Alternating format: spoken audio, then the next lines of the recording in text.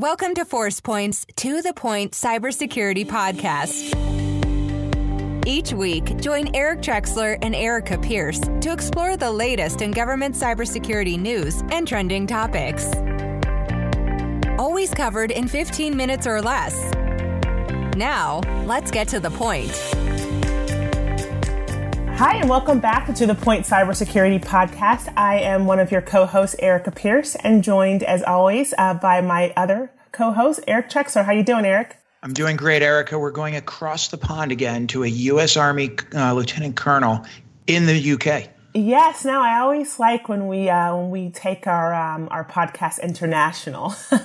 So, with that said, thank you so much. We have our guest today, Lieutenant Colonel Arnel David. Arnel's fine. Over here with the British, I like that they use first names. So you'd say Lieutenant Colonel Arnel, which normally I have two first names, so people get confused. But it tends to work better over here on this side. Oh, excellent! That would blow my mind. Well, Arnel, you are an Army strategist and still on active duty, but as you just said, over across the pond in the UK. First, let's just start a little bit with your background. What is an Army strategist? I'm very familiar with a Lieutenant Colonel. My father is an Army man himself, but I do not know what an Army strategist exactly is. Sure, that's a good question. So I won't bore you with the textbook definition. I have my own little elevator pitch I give to people when they ask me what I do. The office space question. What is it exactly that you do? But as a strategist, I read voraciously and I write frequently. But we spend lots of time taking complex concepts and ideas, and we do our best to synthesize, cohere, and simplify them so that we can translate them into policy or a strategic plan. We produce products that, hopefully just don't explain something, they inspire action. So that's generally what I would explain as a strategist. And Arnel, just to go through your background, I mean, you were a company commander and an executive officer in the infantry. You've also deployed as part of Operation Iraqi Freedom too, right? Yes, Eric. Yeah, I've got a lot of deployments, and my wife and family will tell you. I spent 6 combat deployments, 5.5 years in other places, but Iraq, Afghanistan, the Central Asian states, Tajikistan, Philippines, the Levant, Jordan, Lebanon, all over the place. Okay, credentials check. And I mean, that's an impressive experience across the globe, really dealing with international cultures. Certainly one that I don't even come close to. Yeah, it's quite the adventure. It's been a good career. Well, and Arnel, how does that translate in terms of your background? I know you've spent a lot of work, and you have a book that we definitely want to talk a bit about as well, that focuses on people, connectivity, and in terms of the cyberspace. How does that work translate into that area, and what's your focus in terms of cybersecurity, national security? So, being a strategist, we tend to be broad, and we have to, like I said earlier, we read pretty widely to look at and examine, not just the physical kinetic space of military activity, but virtual as well, and the cognitive. So we have to understand cyber strategy and how that's being developed, and how our adversaries are using, different attack vectors or different means of trying to coerce or compel, the West, or to extract concessions. So, it encompasses a strategist, has to be can't be a one-trick pony. It has to account for all of it. And what have you seen over your career now? You've if you go to LinkedIn, your resume is incredibly impressive. What have you seen change over the last couple decades from a cyber perspective specifically? Sure. So I guess I could tell a quick story. We had a visit when I was in the strategic studies group. We visited New York City, and we had the privilege and honor to meet with Chief Leonard, the FDNY chief. And he said something that just kind of clicked with me, which I put into the book. One of the chapters is that he explained back to, I think it was Hurricane Sandy. He explained that something had changed to him in the way and he's had a lot of experience. He said something's changed in the present where people texted or tweeted or messaged that gas prices were shooting up fast, which was not necessarily true at that time. But what it did was it created chaos and panic. And so people were at the pumps, people were piling up at the pumps, and guns were getting pulled out. and it's created this chaos, and it is developed and spiraled out of control so fast. And that right there, I mean, how do we get tools to help mitigate that from, getting out of control, and maybe messaging and saying, gas is not going to, or whatever the situation might be. I mean, in Afghanistan, the same thing is happening, where the adversary, the Taliban, were creating a crisis of panic to the Afghan army by messaging that they took parts of the town or checkpoints were gone. All of it not true. And then just pushing this information, this false information, to where it just creates this panic and crisis. And we have to kind of mitigate and arrest that from getting worse. So really a disinformation campaign, not dissimilar to what the Russians did with the election, the presidential election, what we're trying to prevent in the next one. We had Chris Krebs from Seesaw on a couple months ago talking about the concerns around the election and protecting. But we're not even talking malware in this case. We're talking really using information technology in a disinformation campaign or effort. Yeah, absolutely. That almost sounds like there's more potential for catastrophe there when your mom or somebody or somebody you're linked in with on Facebook, whatever it may be, somebody who has some level of credibility or perceived credibility tells you something than when something happens to your system. Yes, and the stuff that's happening with these bots that can recycle or resyndicate these messages and themes. I mean, it starts to saturate the information environment, starts to, plug your feed with different messages, and people are starting not to know what to believe. My mom had forwarded me something the other day, and I was like, I would question everything that was said in that video. She was like, "Hey, look at this. Is this true?" And I was like, "No, absolutely not. I mean, that can be, the Russians from RT creating that message, and it was very political." So I was like, be careful what's in your feed. You got to be mindful of what you're reading and listening to. It's interesting. Your book, Military Strategy in the 21st Century, the subtitle is People, Connectivity, and Competition. One of the lines in the about the book section is the character of not just war, but strategic competition appears to be changing. Failing to adapt will result in further losses of blood and treasure, as well as prestige and influence. Power withers when it proves frail. It's such a powerful line.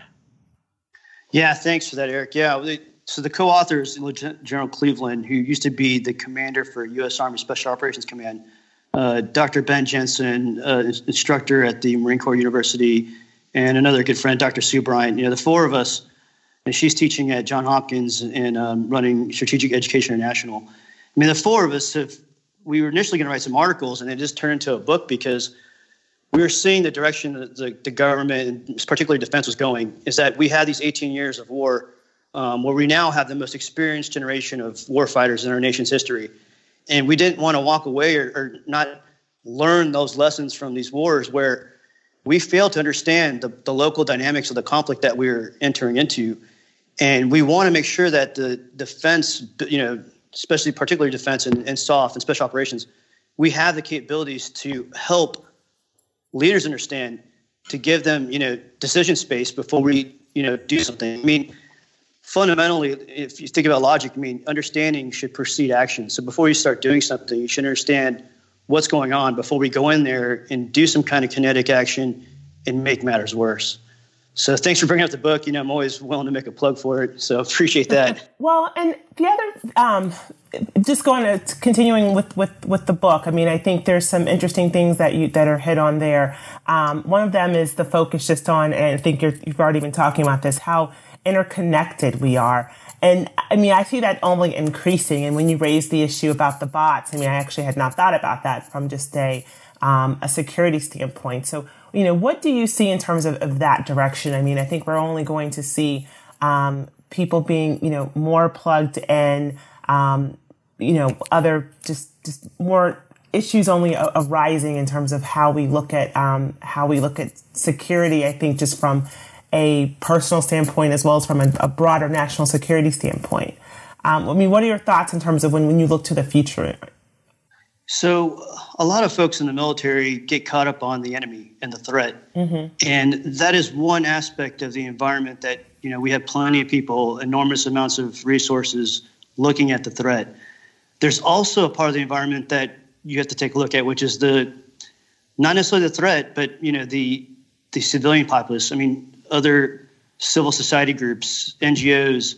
I mean, a whole host of organizations that we need to develop a relationship with, and we need to make sure that we like I said earlier, is we have to capture these relationships and then to build these and illuminate these networks.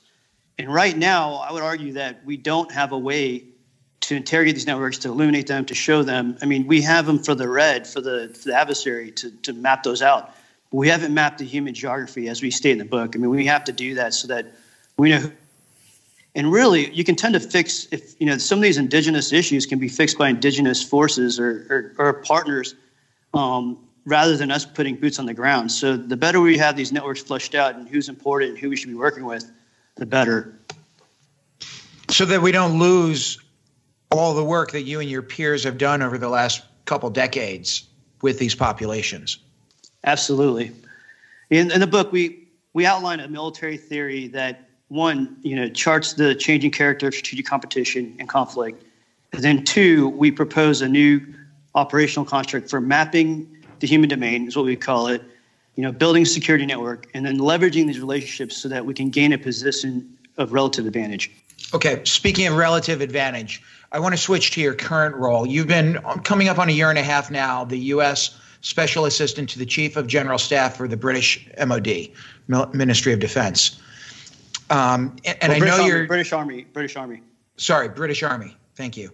I know we've spoken in the past about prototype warfare and what the British Army is doing. Can you elaborate a little more? Yeah, absolutely. I think that'd be a great story for our listeners. Absolutely. And I've listened to some of your past podcasts talk about innovation. And so this idea of prototype warfare, I mean, it's exciting. And the British Army is starting to get after this big idea where, it's being embraced by not just the most senior, but the most junior leaders in the Army. It's really about innovation delivery. It's about increasing the conversion rate of idea to capability, where you might take commercial off-the-shelf technology and put it into soldiers' hands to experiment and test more rapidly in a training or deployed setting. So we're prototyping new ways of operating, but then feeding that information into a data lake where it can be interrogated further and we can learn from. So in essence, it's an approach to military activity that is specifically designed to catalyze creativity, empower leaders at the tactical level, and then just overall nurture a culture of adaptation. So pretty exciting stuff. And how does cybersecurity figure into that? So how would that work is if, let's say there's a commercial off-the-shelf solution that traditionally, you have to go through all these gates, the valley of death, as you might have heard it been called, to finally get to become a thing that we would field or use. I mean, 8 years later. Yeah, and it's right now this age of digital disruption that we're entering into. I mean, stuff is becoming available regular, weekly, monthly, and it's changing fast. So we understand that now, and so we're trying to create for lack of a better word, like innovation hub, where we have a dedicated force or people that and it might not just be soldiers or uniform members. It might be civilians. It might be like you walk in. You've seen the movie Star Wars, and you walk into the bar there. It might look like that. You might have people with pink hair and earrings, and we're okay with that, so long as they are able to communicate and connect with all these younger generations, these tech startups, industry, academia types, to bring in ideas, to crowdsource new ideas, and bring them more rapidly to integrate them more rapidly into the military. So if there is a commercial off-the-shelf, cybersecurity, script or software, why not prototype and get after it now? Test it, deploy it to a unit, and if it works, then just buy more and scale as needed.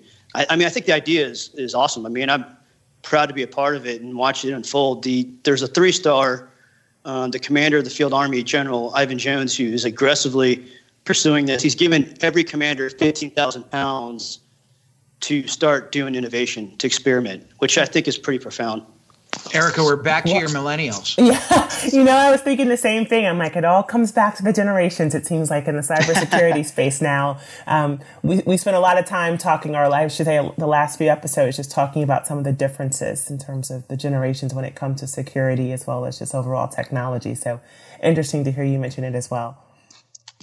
Well, it's interesting. We hope that we can, we hope that the military, British Army, U.S. Army, the challenges that we have are, they're complex and confounding, right? So we want to attract top talent. And I think it's not always about money.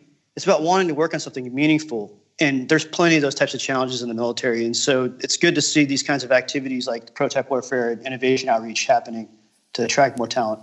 And we need to play in these domains because our adversaries are, right? They're looking at ways to flank us. We clearly have the greatest military and strategic influence, but there are very easy, cost-effective mechanisms to outflank America through cyber. Yeah, but the difference is that I would say the advantage we have is that you can't force innovation and you can't force creativity and people make them exercise their imagination. That's what's great about the West is that with an open society and democracy, we have this competition of ideas that flow amongst organizations and spur, these creative, ingenuity and all these things, all this stuff that's getting produced. I mean, it's kind of, you can't force that. And I think these other countries, they wanted to steal it. And so hence the need to protect it with, cybersecurity platforms and such. Right. You can't force innovation. It's also really hard. It's very difficult to teach innovation, like the thought, the concept of innovation, how to innovate. I think you can teach it, but it's very difficult in my experience. And that's clearly an advantage. It's great to see the British Army going in this direction. Absolutely. You think we'll bring it to America? That was my next question. You just took it, took the words out my mouth. Erica, we're in sync today again. Yeah. Well, I think in the U.S. Army, we are a bit ahead in this space where I was able to, again, the last job, I was the chief of staff for the Army Future Studies Group, and we worked on this project called the Army Futures Command, which they stood up this new 4-star command, which doesn't look like any other 4-star command headquarters in Austin, Texas, where, you got people in hoodies and sweatshirts walking around the building with iPods in their ears, and it just looks different. And so they're doing this, and I think it's exciting, and I think times are changing. Good. It's about time. We need to. Yeah, it's good to hear. It's definitely good to hear. I know we have to wrap soon, but just in terms of thinking about military operations, innovation, cybersecurity, how is that changing? I think, certainly we better understand now that the attacks that we see, the threats that we see, they will more likely be cyber attacks versus, ground attacks. So when you're looking at this, especially from the lens of both, the U.S. Army, the British Army, how do you see that being, that evolving? Well, there's two, I'll just say this, with these two organizations that can explain where things are going. So on the U.S. side, in the U.S. Army, Army Cyber Command, led by General Fogarty, is now trying to, they're starting to make sense of what's happening, these new threat vectors in cyberspace, and especially with information. And he's going after, his head mark is now Information Warfare Command, that he wants to, is work towards. On this side of the pond, we have 6th Division, which has stood up, which is going to focus on a similar thing, where we're trying to have what they call information maneuver, where we're trying to master the information environment and understand what's going on there, and that includes cyber security. I think the big thing is that there's a realization that we in the military and defense, when you look at things like DARPA and all these different research labs, we used to lead SNT in development. I think we've come to a reality that, the private sector is leading and getting ahead. They're way ahead in terms of artificial intelligence, quantum computing now. Google just announced they just developed the first quantum computing computer or what have you. And we just realized that we're not going to catch, there's no way to play catch up. It's just, but why don't we just create platforms where we collaborate and share and work together? It's a team sport. That's a good point. We're seeing that across the board, where industry is really leaping ahead, which I think is great if we can take advantage of it. Absolutely. Well, thank you so much. This has been an incredibly insightful conversation. Can you tell our listeners where they can get your book? Again, the title is Military Strategy in the 21st Century, People, Connectivity, and Competition. Yeah, it's definitely on Amazon, so you can go on there. But Cambria Press is our publisher, and if you go there, they right now they're running a discount, I believe. I can't remember what the code is, but thanks for that. Hopefully more people read the book.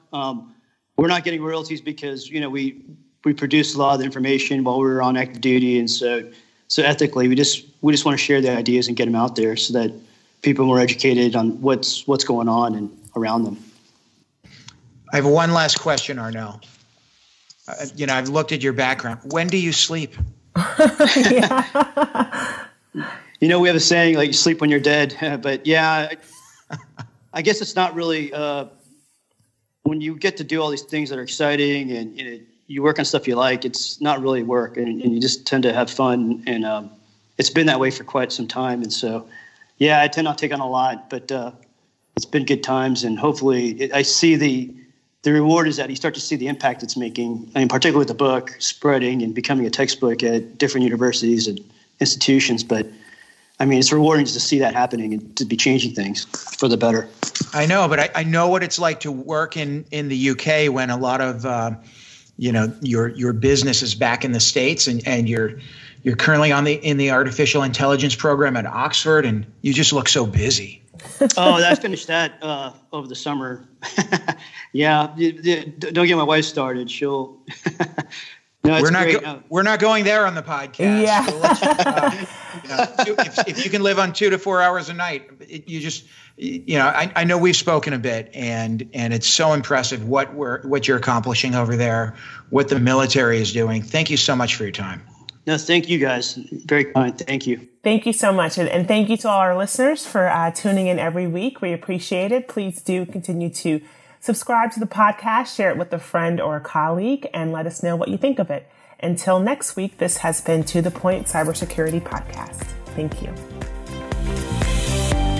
Thanks for joining us on the To The Point Cybersecurity Podcast, brought to you by ForcePoint.